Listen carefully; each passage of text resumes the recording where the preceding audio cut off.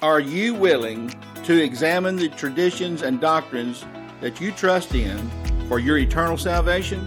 Welcome to the Great Deception Podcast. I am Don Britton and I will be your host. I will be comparing the modern traditions and doctrines of American Christianity with what the Scriptures actually say. You may be shocked to find out that much of what is commonly believed in American Christianity today is nothing more than myths handed down to us by men. So please join me now with an open mind. Hello everyone, and welcome back to another Great Deception Podcast. I'm Don Britton, and today I'm going to explain some of the reasons why we have so many people in the American church today who are not going to be able to inherit eternal life. There are a number of reasons, of course, for this, and I've covered a lot of them in previous podcasts. But today the main one I want to address is the so-called sinner's prayer method of salvation. What is a sinner's prayer, biblically speaking? I mean, from the Bible standpoint, what's a sinner's prayer? Did anyone in the Bible ever pray a sinner's prayer to be saved? Or did any of the apostles ever lead anyone in a sinner's prayer to be saved? So what is a sinner's prayer? And where did it come from? This is a good question. So first of all, I want to review some of the things that Jesus said about salvation. Jesus said, for an example, he said, "Not everyone who says to me, 'Lord, Lord,' that is just praying some words or just speaking some words, will enter the kingdom of heaven. But he who does the will of my Father who is in heaven will enter." Well, what's the will of the Father? It's to obey God. It's to love God. It's to bear fruit. It's to overcome. That's the will of God, not just to say, "Lord, Lord." Jesus also told his disciples, and that, by the way, was Matthew 7:21, in case you wanted to look it up. Jesus also told his disciples after his resurrection, he told them this: "Then he opened their minds to understand the Scriptures, and he said to them, thus it is written that the Christ would suffer and rise again from the dead the third day, and that repentance for forgiveness of sins would be proclaimed in his name to all the nations, beginning from Jerusalem." That's Luke 24, verses 45 through 47. Another thing that Jesus said in Revelation chapter 3, verses 1 through 6, he said this: "To the angel of the church in Sardis write, he who has the seven spirits of God and the seven stars says this, I know your deeds, that you have a name, that you are alive, but you are dead. Wake up and strengthen the things that remain, which were about to die, for I have not found your deeds completed in the sight of my God." So he goes on to say in verse 3, "So remember what you have received and heard, and keep it and repent. Therefore, if you do not wake up, I will come like a thief, and you will not know at what hour I will come to you." Verse 4, "But you have a few people in Sardis." And you know, where you put the word Sardis, or the church Sardis, you could say in America, in the American church. But you have a few people in the American church today who have not soiled their garments, and they will walk with me in white, for they are worthy. He goes on in verse 5 to say, "He who overcomes will thus be clothed in white garments, and I will not erase his name from the book of life, and I will confess his name before my Father and before his angels." So in verse 6 he said, "He who has an ear to hear, let him hear what the Spirit says to the churches." So this warning is for the churches, not the lost people, but for the churches. Well, in a way, it's for the lost people in the churches, or the ones who think they're alive, but they're dead. And he says, remember, in one place he said here in verse 3, he said, "Remember what you have received and heard." So what have we received and heard? Haven't we heard and received in the Scriptures that Jesus said, you must love him with all your heart to have eternal life? You must bear fruit on the vine, or you'll be cut off and thrown in the fire. You must overcome in order to be with him in glory. That you have to bear your own cross, take up your own cross, deny yourself if you want to follow Jesus. I mean, how many things has he said that we've heard before, and how little of that is really taken to heart today?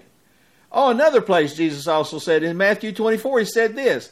He said at that time, referring to the end times now, he said at that time many will fall away and will betray one another and hate one another. Many false prophets will arise and will mislead many. Now, if you go look up the Greek word for the many there, the many false prophets, it literally means a multitude. It's a large number. And that's what we have today. We have the whole church world filled with false prophets, false pastors, false teachers, teaching all kinds of falsehoods about salvation. And they're going to mislead many. Again, the multitudes are going to be misled.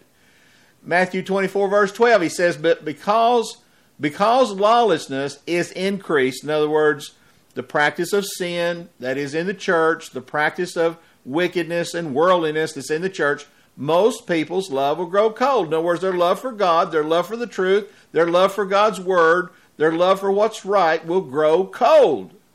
But he said it's the one who endures to the end, he will be saved. So, okay, let's review those 4 different scriptures. That was Matthew 24, verse 10 through 13.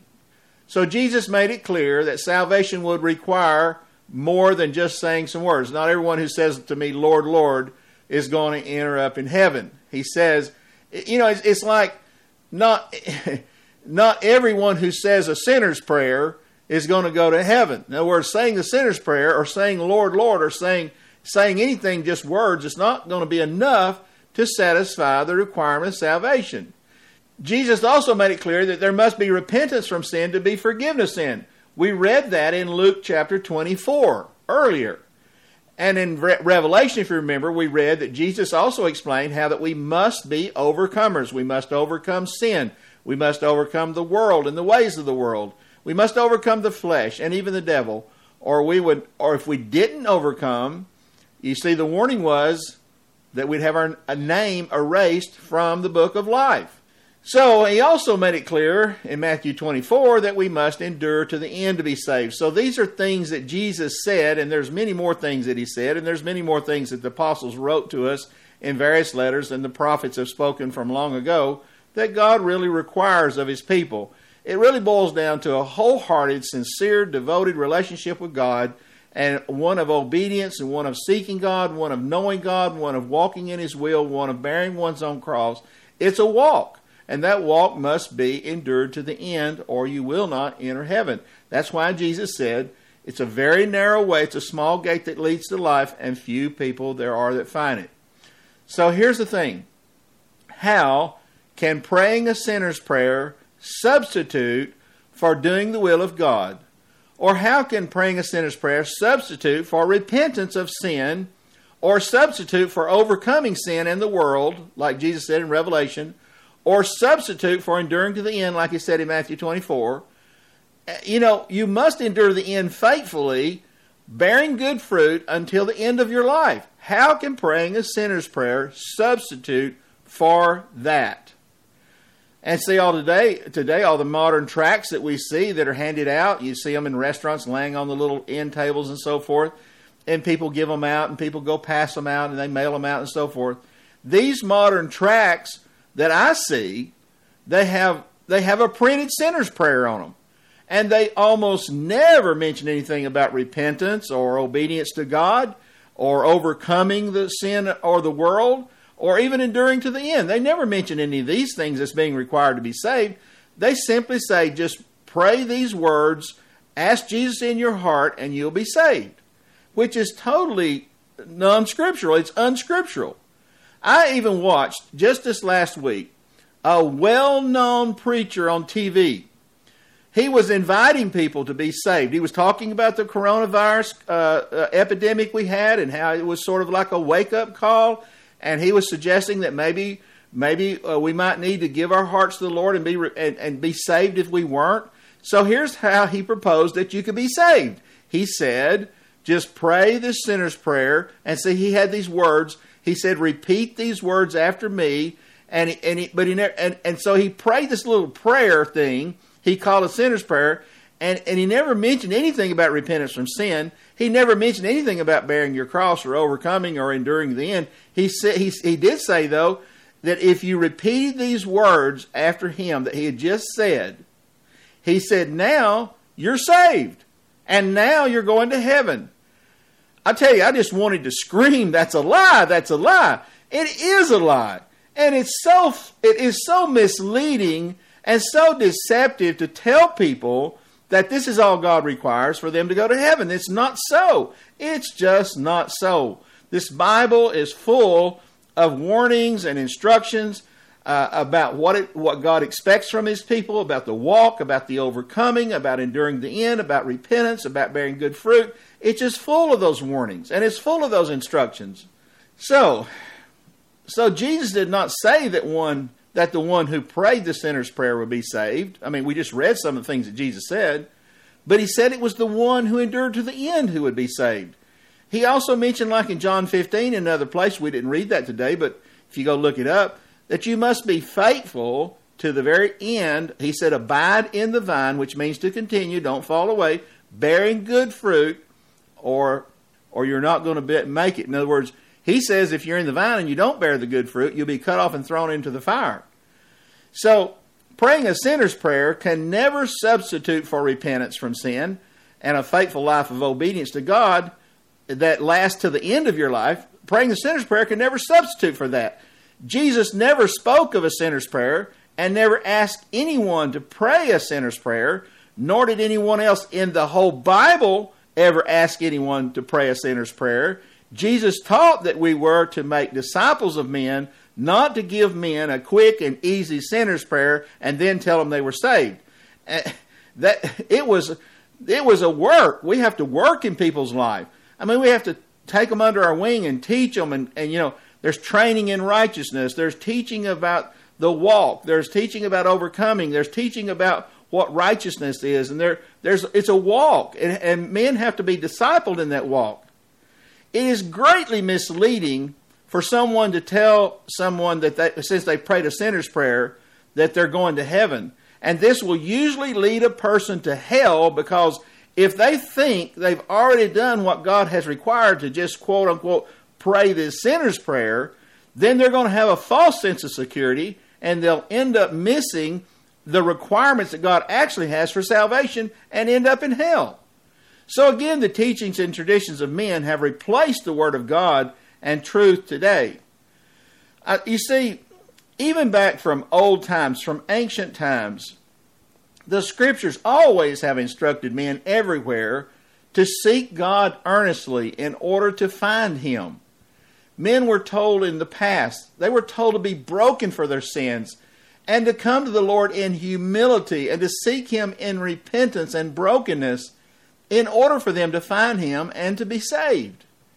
This practice, or this method of salvation, as this principle, was mostly followed all through the centuries until the late 1800s. All the old-time preachers, the ones that we heard of in the 16 and 17, 1800s, they're the ones that always told people, for the most part, that they had to come to God this way, seeking Him in repentance and brokenness for their sins in order to find Him and be saved. No one during these times, before the 1900s, no one ever told no one who preached the gospel ever normally told anybody that they were saved. They actually told the seeker to earnestly seek God until he was reborn by the power of the Holy Spirit. Before, it was usually understood back then that the process for that could take some time. It could take it could be quick.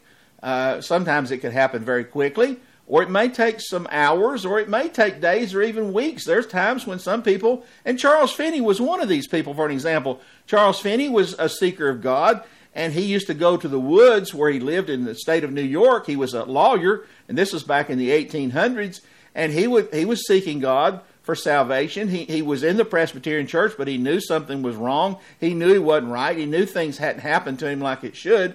So he was going to the woods to seek God, and he did this for quite some time before the Lord finally revealed Himself to him, and he was born again by the Spirit. So it could take a little while. In every situation it can be different, but it's not something that's just done in a split second because somebody had you to pray a sinner's prayer. But what happened in the early 1900s? Something changed. There's a guy named Billy Sunday, a preacher named Billy Sunday, who came and changed this whole idea that you have to seek God in order to find Him and to come to Him in humility and repentance and brokenness in order to be saved. He changed it and reduced this very important time of repentance and seeking of God into this simple thing in his meetings to just come forward and shake his hand, and then he told whoever did this that they were saved. Well, that really sped things up. That made things quick and easy, especially for Billy Sunday, because he didn't have to hang around and disciple people and talk to them and work in their lives and and take them under and take them in and start teaching them the word and helping them overcome. No, sir. All he had to do was just have them shake his hand, and he told them they were going to heaven. And so that was sort of the beginning of the process of this sinner's prayer.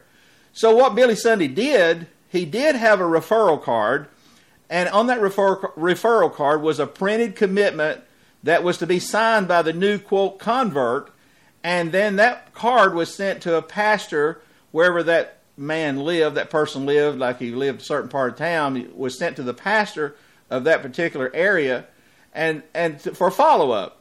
And it was good to have follow-up, and that part was good, but this printed commitment on the referral card was later taken. Those words that were on there about the commitment were taken, and they were converted into the very first quote-unquote sinner's prayer. So after this happened, the new trend by some preachers that began to take hold of this idea was that when people came forward to receive Jesus, maybe in a meeting or a church or a revival or whatever, that they were taken into a room for counseling to see if they were really sincere. And if the counselor decided that they were really sincere, then they were led in a quote-unquote simple sinner's prayer. And they were told then that they were now saved and born again. Well, this kind of took on popularity because, again, it was a quicker and easier way to take somebody to Jesus. So other ministers began to use this method more and more during the early 1900s because it shortened the salvation process from just seeking God with repentance in order to find Him, in other words, the time it would take to do that, into this quick and easy salvation method. And it was really saving preachers a lot of time and effort. So they could now make instant converts. They could just rubber stamp them. Saved. Now, this was used in the early 1900s for more and more extensively for a period of time. In the 1950s, Billy Graham, which everybody knows Billy Graham, he continued with this same method and had people to come forward to receive Jesus and would have them to go into rooms with counselors to be led in a sinner's prayer to be saved. But as the crowds got bigger and bigger and more people came to those crusades, and it went from hundreds into thousands of people, Billy Graham then eliminated the counseling process altogether and gathered the crowds up front, the ones that came forward to be saved. He gathered them up front, and then Billy Graham himself prayed the sinner's prayer for the people and then told the people, the ones that came forward, that they were all saved and that they all had eternal life. Now, as a result of this, there was no longer any counseling. There was no follow-up. There was no discipling of new converts. And it was later, there has been some research done on this over the years, and it was later reported that most all of those quote-unquote converts in those big crusades, they either fell away or they never amounted to anything. In other words, they couldn't even be found after a while. Maybe only a very small percentage of them really ever stuck with the Lord. Yet, most of them, those that prayed this prayer or that accepted the prayer that Billy Graham prayed for them, and others have done the same thing, most of them probably thought they were going to heaven because men like Billy Graham and other well-known evangelists and preachers told them they were saved and told them they had eternal life, even though virtually none of the biblical requirements to be saved were met. And to be honest with you, this is a great tragedy. A great tragedy. So today we're told by many preachers and teachers that Jesus has done everything for you and that you don't have to do anything to be saved except to just believe in and accept Jesus in your heart. But I ask you again, is that what the Bible says? And of course, when they say you just need to believe in Jesus and accept Him in your heart, they do have you to repeat this so-called sinner's prayer. It's already The words are already picked out for you. But here's what happened in the situation with Jesus and someone who came to him. And someone came to Jesus and said, "Teacher, what good thing shall I do that I may obtain eternal life?" And he said to him, "Why are you asking me about what is good? There's only one who is good, but if you wish to enter life, keep the commandments."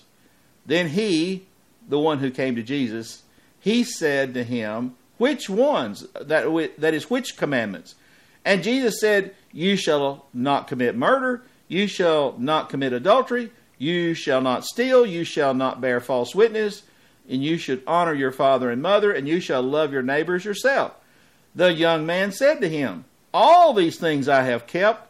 What am I still lacking?" And Jesus said to him, "If you wish to be complete, go and sell your possessions and give to the poor, and you will have treasure in heaven, and come follow me." But when the young man heard this statement, he went away grieving, for he was one who owned much property. And Jesus said to his disciples, "Truly I say to you, it is hard for a rich man to enter the kingdom of heaven." That's Matthew 19, verses 16 through 23. So here's something for you to think about. If it's as simple as just praying a sinner's prayer, why didn't Jesus just lead the rich young man in a simple sinner's prayer and tell him that he had eternal life? Why didn't Jesus just tell the man to ask Jesus into his heart? That's what we're told to do today. Why did Jesus say that it was so hard for a rich man to be saved if all that he had to do to be saved was to simply pray a sinner's prayer? Why did he say it was so hard? You see, what would happen today, the vast majority of today's ministers would have told the rich young man that all he had to do was just pray the sinner's prayer. And then they would have told him that he was saved. He could have gone to virtually any ministry or any church in America today, and that's what they would have done. Especially since the man obviously was a good moral man. In other words, he wasn't doing immoral stuff. He wasn't doing bad stuff. He was a good guy, so to speak. But he was also wealthy. And after all, you know, what pastor doesn't want a good, moral, wealthy person in his church? He would have been welcomed in virtually any church in America today. And then even after a little while, they would have given him a position of leadership or of teaching. And they would have propped him up and, stroked his ego because after all, he's a good man and he's got money. He'd also been given special treatment because of his financial status. This happens all the time. You've seen it. I've seen it. Churches and pastors love to get members who are well off financially. See, these members are much more able to support the pastor's programs and his salary than poor people are. And they're often called or referred to as big tithers. And have you ever noticed that then when the rich member dies, and I've seen this happen with my own eyes, a rich church member dies, the one who had the business with the money, he had the wealth, he goes to the funeral home, the preacher shows up there, the pastor, and he gets preached right into heaven. And the pastor will then brag on him about how great a man he was and how generously he gave to the work of God. And this scenario has been repeated millions of times all over America during the last 100 years since this, quote, sinner's prayer was invented. Because, see, this man prayed the sinner's prayer. This rich man came into the church and he prayed the sinner's prayer, and that's all it took. He was now a Christian according to the standard. In fact, the sinner's prayer has become now the most common method used to determine if someone's ever been saved. The sinner's prayer has become the standard of measure rather than repentance and a changed life that bears fruit. I've known of people who questioned their own salvation because they weren't sure. They could see kind of how they were. They could see how their life wasn't really like it ought to be.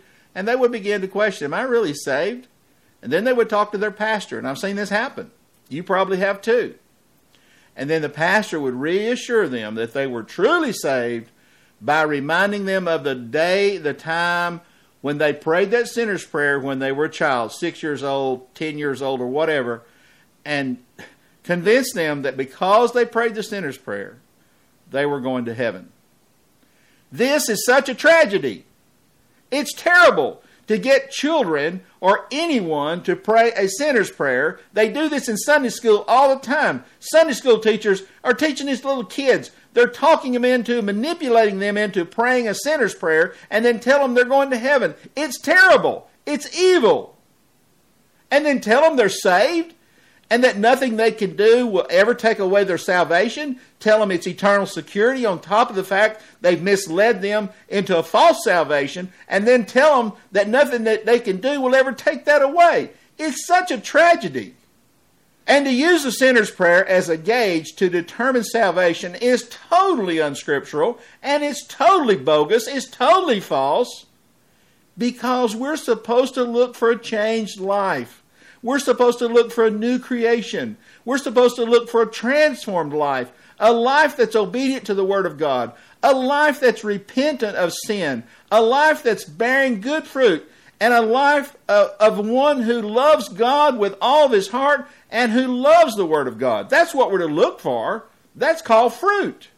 And I want you to know that I'm not saying that one should not call on the Lord and pray for mercy and forgiveness when he needs to be saved. Hey, I did. There's nothing wrong. I went into that closet, 40 years ago by myself, and I called on God. I begged of God. I cried. I prayed. I begged God for mercy. I was a very evil person in those days, very immoral. I was 32 years old. My marriage was falling apart. It was my fault. I had done no good in my life. I was crying to God. I knew my only hope was in God.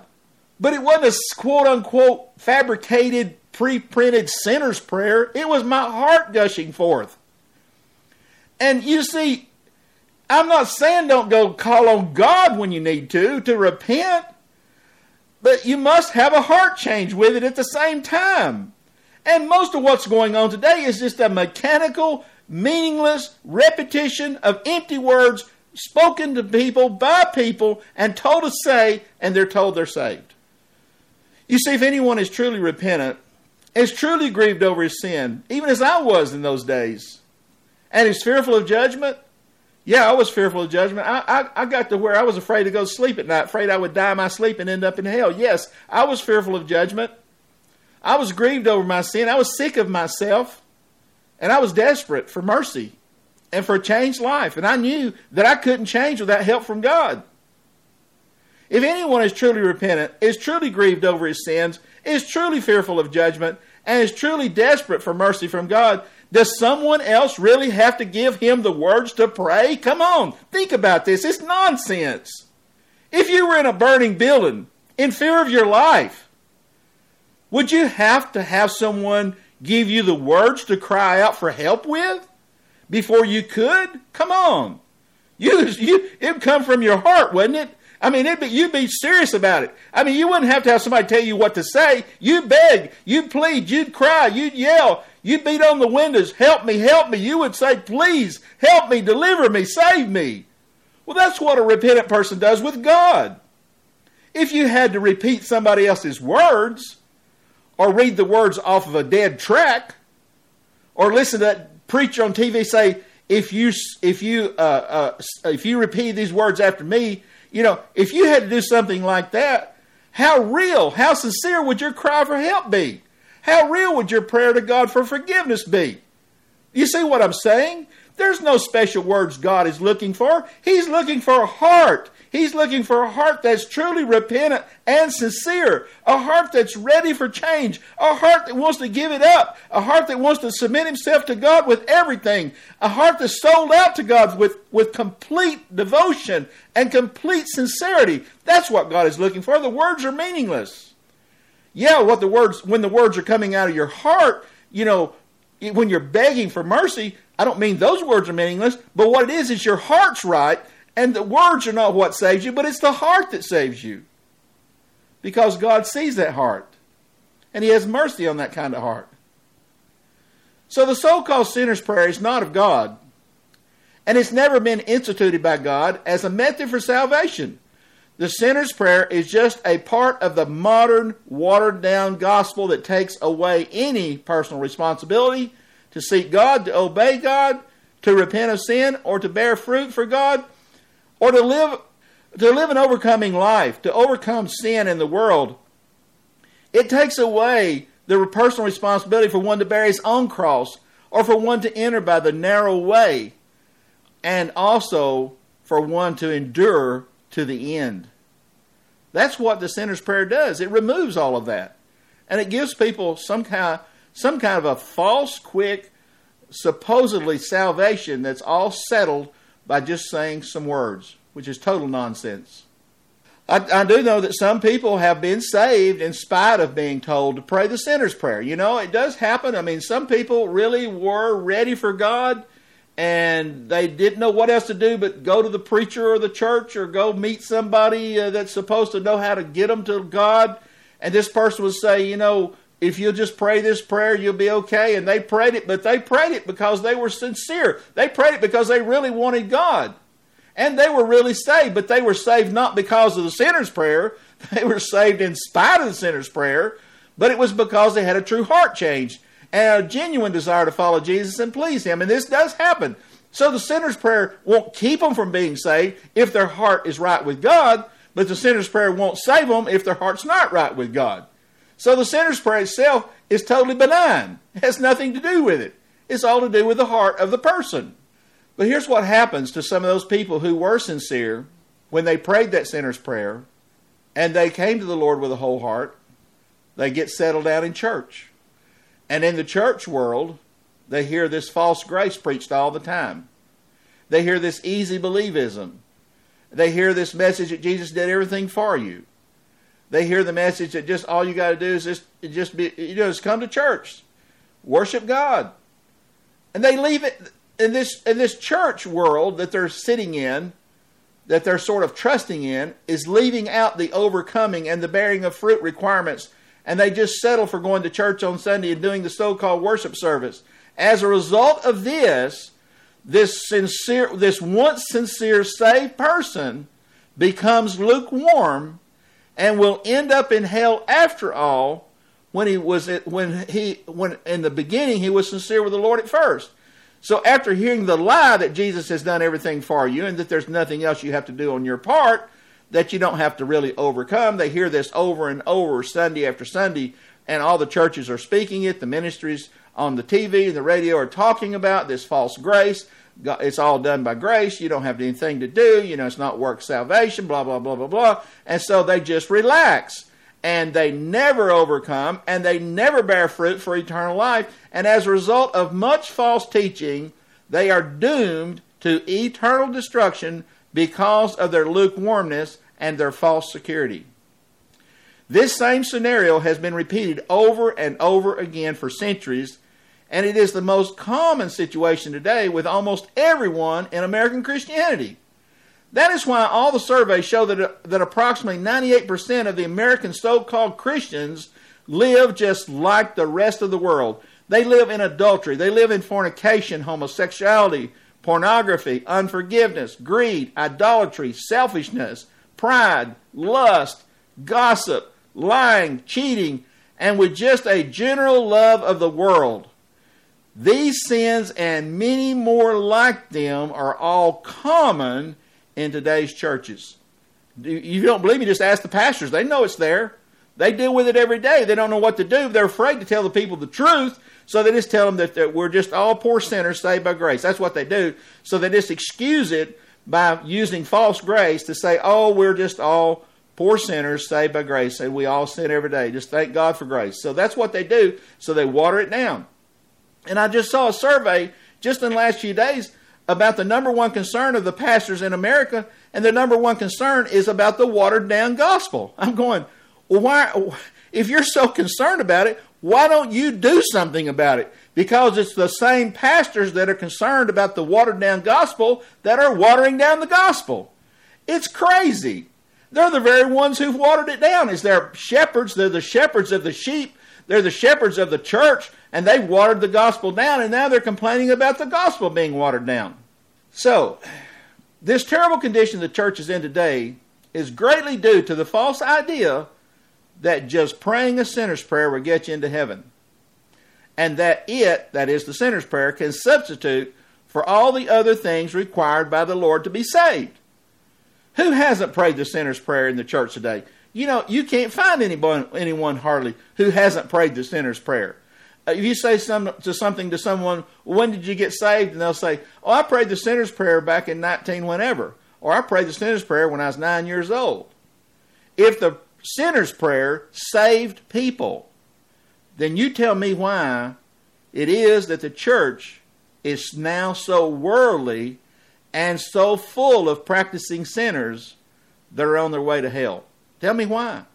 If the sinner's prayer was working and everybody's prayed it, why aren't they saved?